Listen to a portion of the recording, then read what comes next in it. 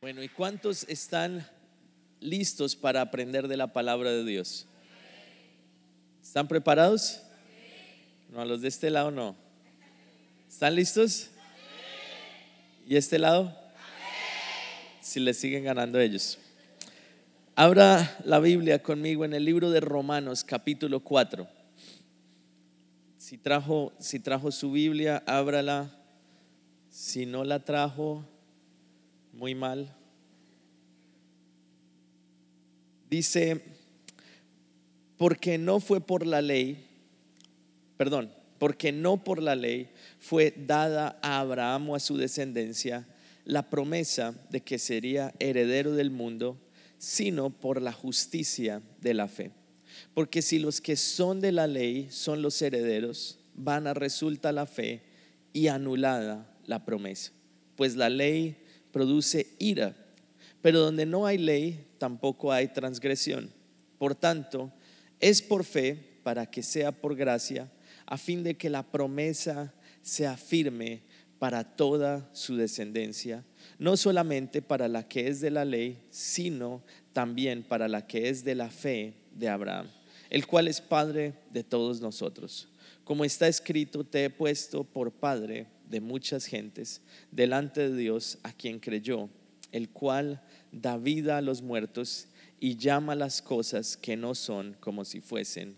Amén y amén. Incline su rostro y pídale a Dios que hable a su vida en esta hora. Señor, hoy pedimos que tú hables y ministres a nuestra vida. Toca cada corazón. Señor, que tu palabra cambie nuestra manera de pensar y que hoy, Señor, seamos llenos de fe para creer en lo imposible. En el nombre de Jesús. Amén y amén. Y en este tiempo hemos estado hablando de las raíces, ¿cierto? Y este mes y hoy específicamente vamos a estar hablando de eso. ¿Cuál es nuestra raíz? La raíz nuestra debe ser nuestra fe. Diga conmigo, fe. Ahora, nuestras raíces hablan de quiénes somos. No sé, los que de pronto vienen de otros países, sus raíces vienen de pronto Colombia. Entonces uno piensa, ayer estaba visitando un discípulo que acabó de tener un hijo y me estaba contando y empezamos a hablar acerca de sus raíces, de dónde era él, y me empezó a hablar de lo que comían, de que comían algo que se llama queso de cabeza. ¿Hay alguien acá que conoce qué es eso? Por favor, ni lo intente, no lo pruebe. No lo he probado, pero me dijeron de qué estaba hecho y ya no quise probarlo. Y esas cosas tan sencillas nos hablan de quiénes somos nosotros. Ahora, nosotros que estamos en Cristo tenemos una raíz. Cuando uno se reúne con su familia, empieza a hablar de sus padres, de sus abuelos, de quiénes eran, de dónde venían. Pero acá Pablo nos está hablando de nuestras verdaderas raíces y nos está diciendo: ustedes no vienen de una familia terrenal, sino que su raíz, sus antepasados, hay un hombre que se llamó Abraham, que marcó el destino de toda la descendencia. Hay un hombre que logró cambiar el destino y preparar el terreno para que tú puedas vivir una vida diferente. De pronto uno viene de un trasfondo en donde hubo idolatría, en donde hubo separación, donde hubo problemas. Pero el Señor acá dice: no es por la ley, sino es por la gracia que tú entras a ser parte de la descendencia de Abraham. Dice que Abraham recibió una promesa. ¿Qué es lo que pasa cuando nosotros entramos en los caminos de Dios? Lo primero que viene es una promesa para tu vida. Y hoy el Señor te está recordando de que sobre ti está la promesa que vino sobre Abraham. La promesa de que el Señor te iba a bendecir, esa misma promesa está sobre ti. En un momento en el cual parecía imposible para Abraham ver el milagro, en ese momento Dios hizo el milagro y desde ahí comenzó una nueva historia para todos nosotros. Tienes la fe de Abraham. La semana pasada recibí una llamada de una persona de mi ministerio en Colombia, en Bogotá, y es una líder que ha estado con nosotros por un buen tiempo, y me dice: estoy en el hospital, mi hija está teniendo convulsiones. Quiero que vengas y ores por ellos. Inmediatamente salí rápidamente hacia el hospital. Llegué, y cuando llegué la encontré a ella en la habitación con su hija y le dije: tranquila, el Señor va a hacer el milagro. Pero lo primero que ella me dijo fue: no sé qué pasó, que no sé qué fue lo que yo hice para que esto sucediera. En ese momento simplemente oré por la niña. Después quedé pensando en esto que ella dijo y seguidamente leí esta palabra y entendí que muchos de nosotros, cuando enfrentamos una situación difícil o algo inesperado sucede, lo primero que pensamos es: ¿qué fue lo que yo hice mal para que esto sucediera? De pronto vas en tu carro, todo está bien y alguien viene, te estrella. De pronto una enfermedad, te reúnes con el médico dice: mira, y da un dictamen negativo. Lo primero que viene a nuestra mente es: ¿qué fue lo que yo hice? Muy posiblemente esto es un castigo de Dios por algo que yo hice mal. ¿A cuántos les ha pasado que piensan de esa manera? Eso es porque estamos viviendo bajo lo que dice la ley. No sé cuántos, yo sé que la mayoría somos latinos, fuimos o experimentamos lo que se llama la chancla voladora. ¿Sí? Con buena puntería de las mamás que están acá saben de qué estoy hablando, los hijos también.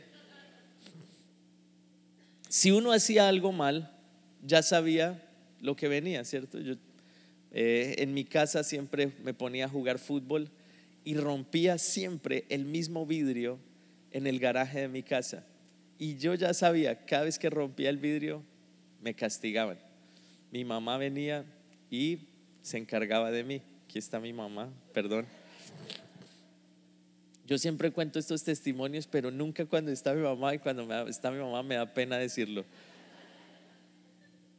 Y yo siempre rompía, pero descubrí un truco, que era ponerme hartos pantalones. Entonces me ponía varios pantalones, llegaban mis papás, me iban a castigar y yo me hacía el que lloraba. Y después iban de mis hermanos y no me dolió nada, pero me hice el que lloré. Creo que eso nunca se lo había dicho. Día de confesiones. Uno asocia de que si hace algo, y es lo que enseña el mundo, cada acción tiene una reacción. Y te enseña que si tú haces algo mal, inmediatamente algo malo va a venir sobre ti. Pero esa no es la naturaleza de Dios y no es lo que experimentó Abraham. Porque Abraham entró en esta promesa no por lo que él había hecho, sino por lo que él pudo creer que Dios haría a través de él. No es por lo que tú haces, es por lo que tú puedes creer que Dios ha hecho en ti que viene la transformación. Muchas personas están luchando con cambiar algo en su propia vida y están luchando en sus propias fuerzas intentarlo cambiar. Entonces siempre escuchamos frases como: esta es la última vez que hago esto. Pueden ser cosas grandes, pueden ser cosas pequeñas, pueden ser pecados grandes o pecados pequeños, pero estamos intentando cambiarlos y no podemos. ¿Cuántas personas luchan con su carácter, pero están luchando en sus propias fuerzas? Y dicen: uy, no, ya nunca más me voy a poner así. Y al otro día otra vez lo mismo sucede. De pronto es un vicio del cual tú has sido esclavo por algún tiempo y oras, ayunas y después otra vez vuelves a lo mismo. Pero ahí no está la libertad. La libertad es cuando tú entiendes que no es en tus fuerzas que vas a cambiar, sino cuando tú permites que el Espíritu Santo venga sobre ti y ocurra ese cambio. El Señor te transforma y nunca más vas a volver a esto. Nunca más vas a volver a ser el mismo, pero no es en tus fuerzas, sino es en las fuerzas del Señor. En la iglesia, en ese tiempo, hace muchos años, empezaron a vender en la librería de la iglesia. La hermana de la librería vendió un nuevo producto que era la varita de la corrección. Y yo dije: Señor, esta hermana, ¿por qué trae estos productos? Esos no agradan al Señor. Pero mis padres lo vieron y dijeron: uy, qué bendición. Creo que sí le agradaba al Señor, o por lo menos a mis papás. Y me castigaban, y yo cada vez que mi mamá estaba hablando y decía: no, qué pena, es que no pude por esto, y yo: no, mami, no fue así. Ya sabía que la varita de la corrección venía. Me corregían por hablar cosas que no debería hablar, hacer cosas que no debería hacer, pegarle a niños que no les debería pegar. Y nosotros crecimos, todos crecimos en ese ambiente, y estamos esperando que el Señor venga y esté pendiente para castigarnos en todo lo que hacemos. Pero esta palabra, lo que habla allí, lo que pude al siguiente día hablar con esta hermana de la iglesia, la llamé y le dije: no es así como tú estás pensando. A veces Dios envía pruebas, pero Él nunca envía una prueba mayor de la que podamos soportar. Esto está sucediendo con tu hija, pero no es para condenación, esto es para salvación. El Señor hará un milagro en tu hija, el Señor hará que ella reciba la sanidad. Lo importante no es lo que está sucediendo, lo importante es lo que tú puedes creer aquí en tu mente y en tu corazón, y eso que tú creas sucederá. Ahora, lo mismo el Señor quiere decirte hoy. No es para condenación que suceden las cosas, sino es para que tú puedas creer en la palabra de Dios, en la promesa de Dios, y el milagro sucederá en la medida en que tú lo creas. ¿Cuántos dicen amén? Dice la palabra después, más adelante: por tanto es por fe, para que sea por gracia, a fin de que la promesa sea firme para toda su descendencia.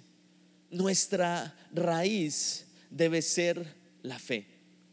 Saben, la raíz es algo que no se ve, pero es lo más importante porque es lo que da alimento a todo el árbol. La raíz determina el fruto.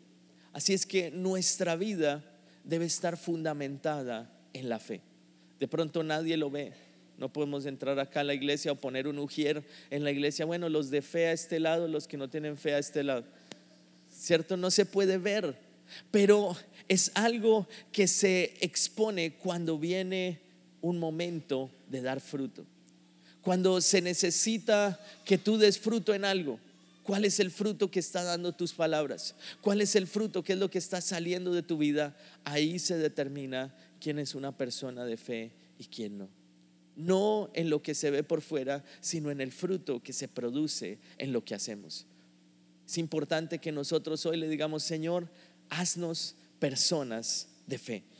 Señor, sigue diciendo en Romanos 4, ahora el versículo 18, dice: Él creyó en esperanza contra esperanza, para llegar a ser padre de muchas gentes, conforme a lo que se había dicho: así será tu descendencia. Y no se debilitó la fe al considerar su cuerpo, que estaba ya como muerto, siendo de casi 100 años, o la esterilidad de la matriz de Sara. ¿Saben qué? El objetivo de la enseñanza de hoy es que tú salgas de este lugar no simplemente pensando puede suceder, sino que tú salgas de este lugar diciendo: va a suceder. La fe te lleva a estar seguro de que el milagro va a suceder sin importar las circunstancias. Estoy seguro que aquí cada uno anhela un milagro. Cada persona que ha venido en esta mañana de pronto necesita dirección de parte de Dios, necesita un milagro. Y hoy quiero decirte, sin importar lo que sea que tú estés pidiéndole al Señor, el Señor va a hacer el milagro, pero todo comienza en tu corazón. El milagro primero sucede aquí adentro y después tú lo ves con tus ojos naturales. El milagro primero sucede adentro de tu corazón y tú vas a tener esa seguridad sin importar las circunstancias. El Señor quiere llevarte de decir puede suceder a va a suceder. Y 3 cosas que quiero mencionar hoy que el Señor quiere hacer dentro de ti en esta mañana. La primera es que Él quiere llevarte de muerte a vida. Si hay algo muerto en ti, hoy eso va a revivir. Sueños que estaban muertos, el Señor los va a revivir. De pronto tu vida espiritual estaba muerta, hoy el Señor va a venir sobre ti, va a hacer el milagro y tu vida espiritual va a vivir, porque esa es la unción que Dios ha traído en esta mañana. ¿Cuántos dicen amén? Leamos nuevamente el versículo 18 y 19. Dice: Él creyó en esperanza contra esperanza. Era imposible que sucediera, para llegar a ser padre de muchas gentes, conforme a lo que se le había dicho: así será tu descendencia. Paremos ahí. Dios tiene una promesa sobre tu vida, y la promesa que había venido sobre Abraham era que iba a tener una descendencia tan numerosa como las estrellas del cielo y como la arena del mar. Era una multitud lo que Dios le había prometido, solo que había un pequeño problema: no tenía ningún hijo. El Señor viene y da la promesa en el momento cuando parece aún imposible. De pronto anhelas un milagro en tu vida, parece imposible. Hoy el Señor te dice: el Señor va a llevar esto de la muerte a la vida. Entre más difícil parezca, más grande será el milagro que Dios hará en ti. ¿Cuántos dicen amén? Dale un aplauso al Señor si tú lo crees.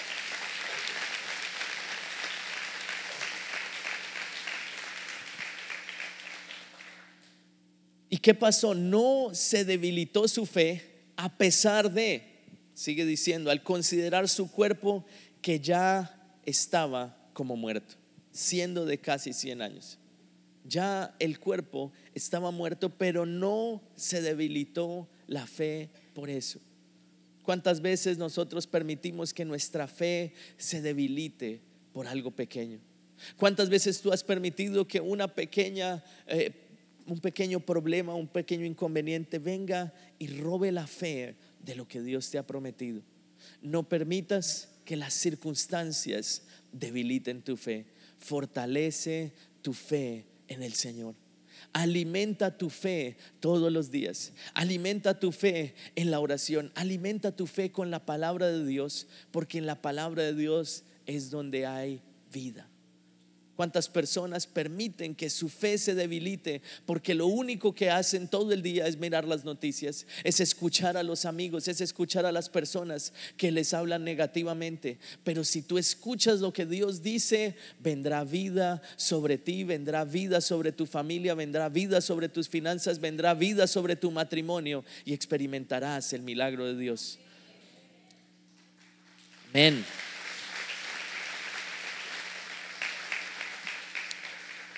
El año pasado tuve la oportunidad de ayudar a unas personas, una pareja. Abrimos una célula de nuevos con mi esposa, empezamos a ayudarlos. Vino un joven, un hombre, y habló con nosotros. Dijo: miren, la verdad es que mi hogar está pasando por una situación muy difícil. Mi esposa se fue de la casa. Tenemos una hija, ella en este momento está conmigo, y pues ella me dice que no quiere nada conmigo. Empezamos a ayudarlo por un periodo de un mes con él, muy constantes en su célula, aconsejándolo. Le ayudamos a que empezara a leer la palabra, hiciera su devocional. Y después de que pasó un mes y medio, le dijimos: bueno, nos gustaría conocer a tu esposa, ex esposa, no sé cómo le quiera llamar, y reunámonos con ella para poder compartirle de la palabra de Dios. Lo primero que él dijo: uy, no, ella es muy difícil. Ella es como atea. Y le dije: bueno, no importa, tráigala. Nos reunimos con ella, y antes de que ella llegara tuvimos un tiempo de oración. Cuando ella llegó, el Señor empieza a ministrar de una manera tremenda, y ella dice: yo quiero conocer de Dios, quiero que ustedes me ayuden. Hizo la oración de entrega, y ella dijo: me ha impactado mucho el cambio que ha tenido mi esposo, y estoy dispuesta a darle una oportunidad.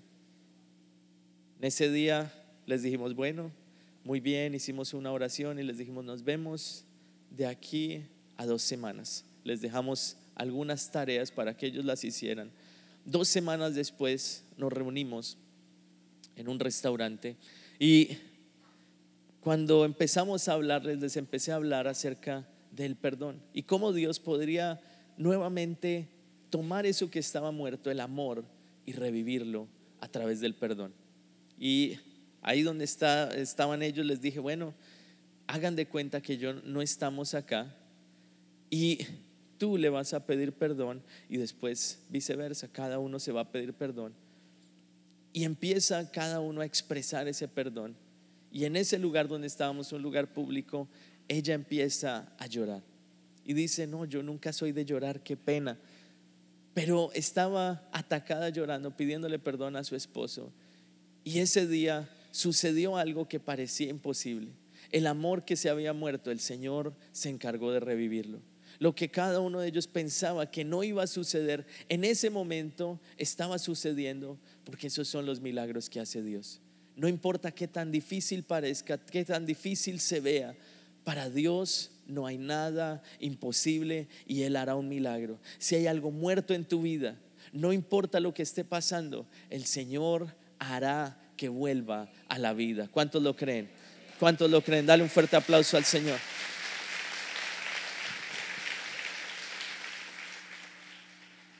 Lo segundo, Dios quiere llevarte de queja a agradecimiento. Wow, y este es muy bueno. ¿Qué tanto necesitamos este punto? Porque muchas veces nosotros somos expertos para quejarnos. ¿Cuántos dicen amén? Quisiera que no dijéramos amén, pero muchas veces nos es más fácil quejarnos que confesar la palabra de Dios. Sales, uy, qué calor. Después entras al lugar donde hay aire acondicionado, uy, qué frío.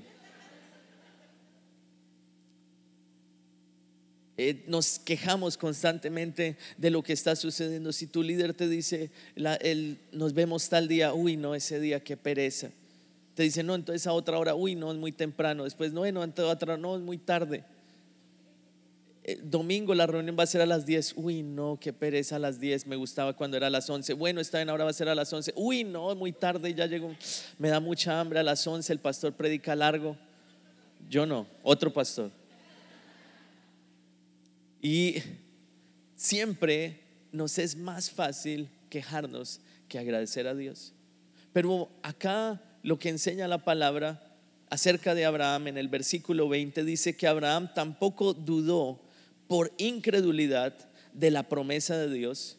Eso lo dice después de que habla que su cuerpo estaba como muerto.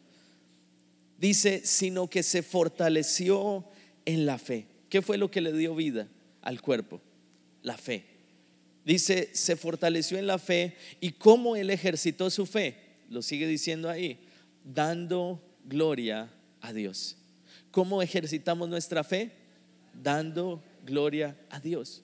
Entonces tú por las mañanas puedes ir a un gimnasio que se llama el gimnasio Dar Gloria a Dios, en donde tú vas a fortalecer el músculo de la fe. Todas las mañanas te vas a levantar y lo primero que vas a hacer es que vas a dar gloria a Dios. ¿Cuántos dicen amén?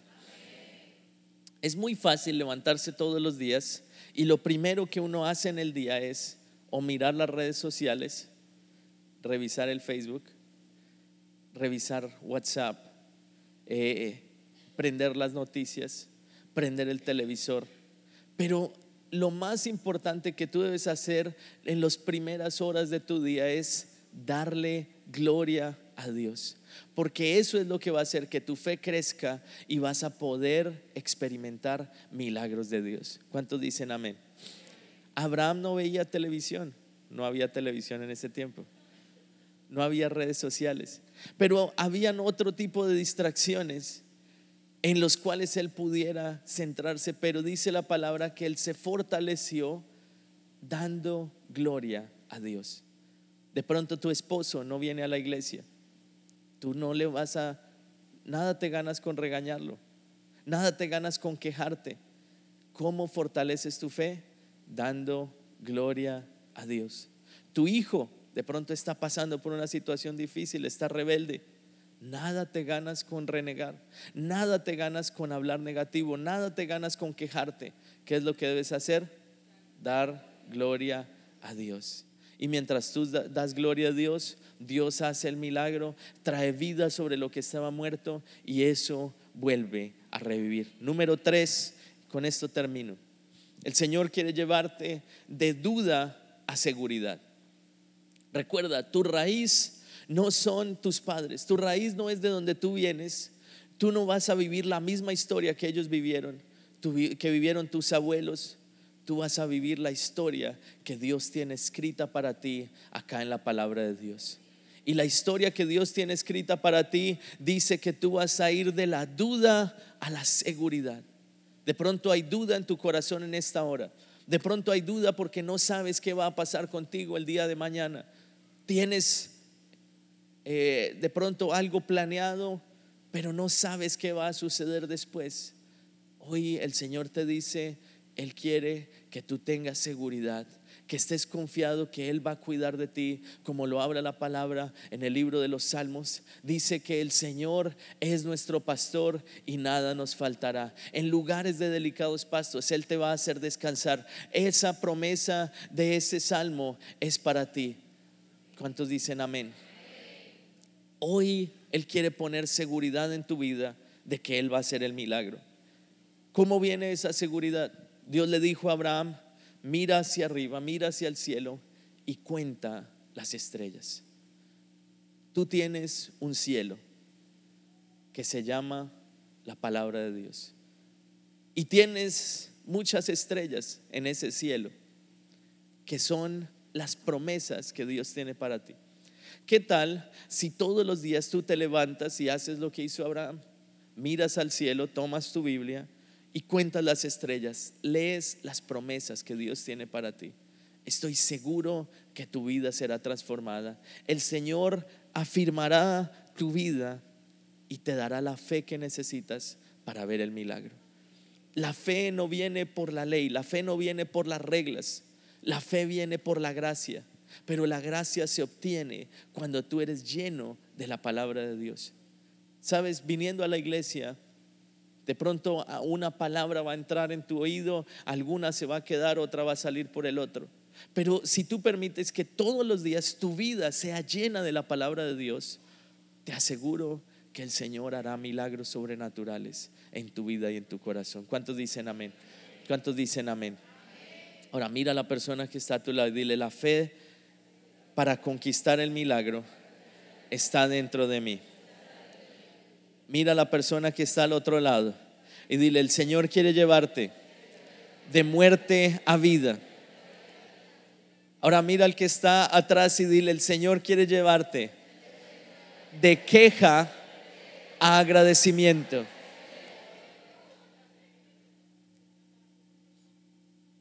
Y hoy les digo, el Señor quiere poner en esta hora la seguridad de que el milagro va a suceder.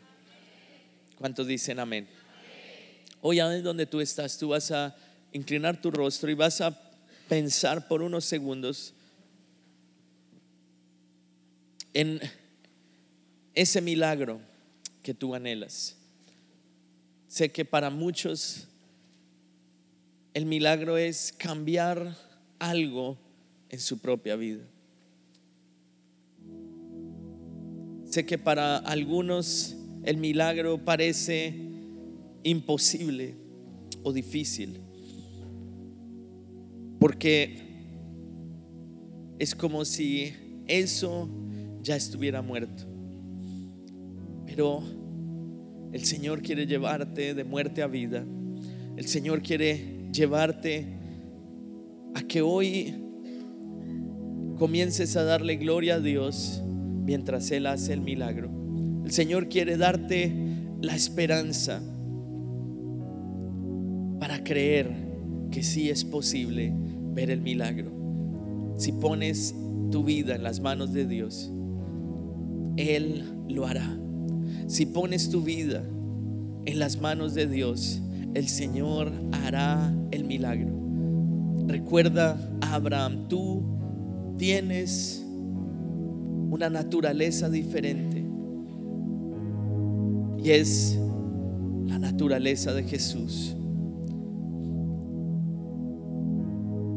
Y hoy, si tú anhelas y estás orando por un milagro, por algo que el Señor cambie dentro de ti, hoy te invito a que en un acto de fe tú te pongas en pie y a medida que te pones en pie, vas a creer que el milagro está sucediendo. Tú vas a creer que tu vida está siendo transformada. Tú vas a creer, a medida que te pones en pie, que el Señor está transformando las circunstancias. El Señor está despertándote espiritualmente.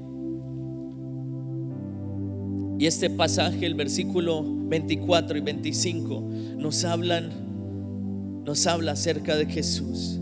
Y dice: a los que creemos en Él, que levantó de los muertos a Jesús, Señor nuestro, el cual fue entregado por nuestras transgresiones y resucitado para nuestra justificación. La fe la recibes cuando permites que Jesús venga y lave con tu sangre tu vida, transforme tu corazón. Y en esta hora tú simplemente vas a tomar unos minutos para decirle: Señor, hoy pido que tu sangre limpie mi corazón. Hoy pido que tu sangre venga sobre mí, y Señor, que llene mi vida con esa fe sobrenatural para ver el milagro. Señor, hoy oro por cada persona que está en esta noche en este lugar. Señor, hoy pido que tu palabra, Señor, traiga transformación. Y si tú anhelas un milagro, en esta hora tú vas a poner tu mano en tu corazón y simplemente vas a visualizar ese milagro. Señor, hoy oro por cada persona que está en este lugar y pido, Señor, que el milagro suceda en esta misma hora. Señor, que tú nos llenes de tu fe.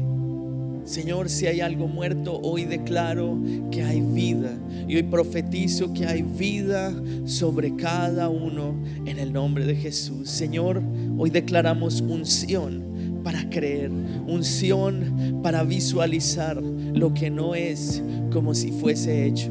Señor, hoy declaramos, Señor, que hay fe, hay esperanza, y en esta hora tú vas a empezar a darle gracias a Dios. Le vas a levantar tu voz y vas a decir: Señor, gracias, porque sé que el milagro ya sucedió. Dile: Señor, gracias. Señor, gracias, porque sé que tú estás dentro de mí. Gracias, Señor. Gracias, Señor. Levanta tu voz y dale gracias a Dios. Levanta tu voz, que se escuchen las voces de adoración en esta hora, diciéndole: Señor, gracias, porque sé que el milagro ya sucedió. Señor, gracias, porque sé que tú estás en este mismo instante haciendo la obra. Señor, gracias, porque sé que no es por nuestras obras, sé que no es por lo que yo haga, Señor, es por tu gracia y por tu misericordia que tú vas a hacer un milagro dentro de mí. Señor, gracias, porque sé que tú estás cambiando mi vida, y siempre habrán palabras de adoración, palabras de agradecimiento en mi boca. Señor, la queja nunca más estará dentro de mí. Y Señor, hoy profetizo vida, hoy profetizo que hay fe sobre mí y que me levanto a conquistar en el nombre de Jesús. Gracias, Señor. Amén y amén. Dale un fuerte aplauso al Señor.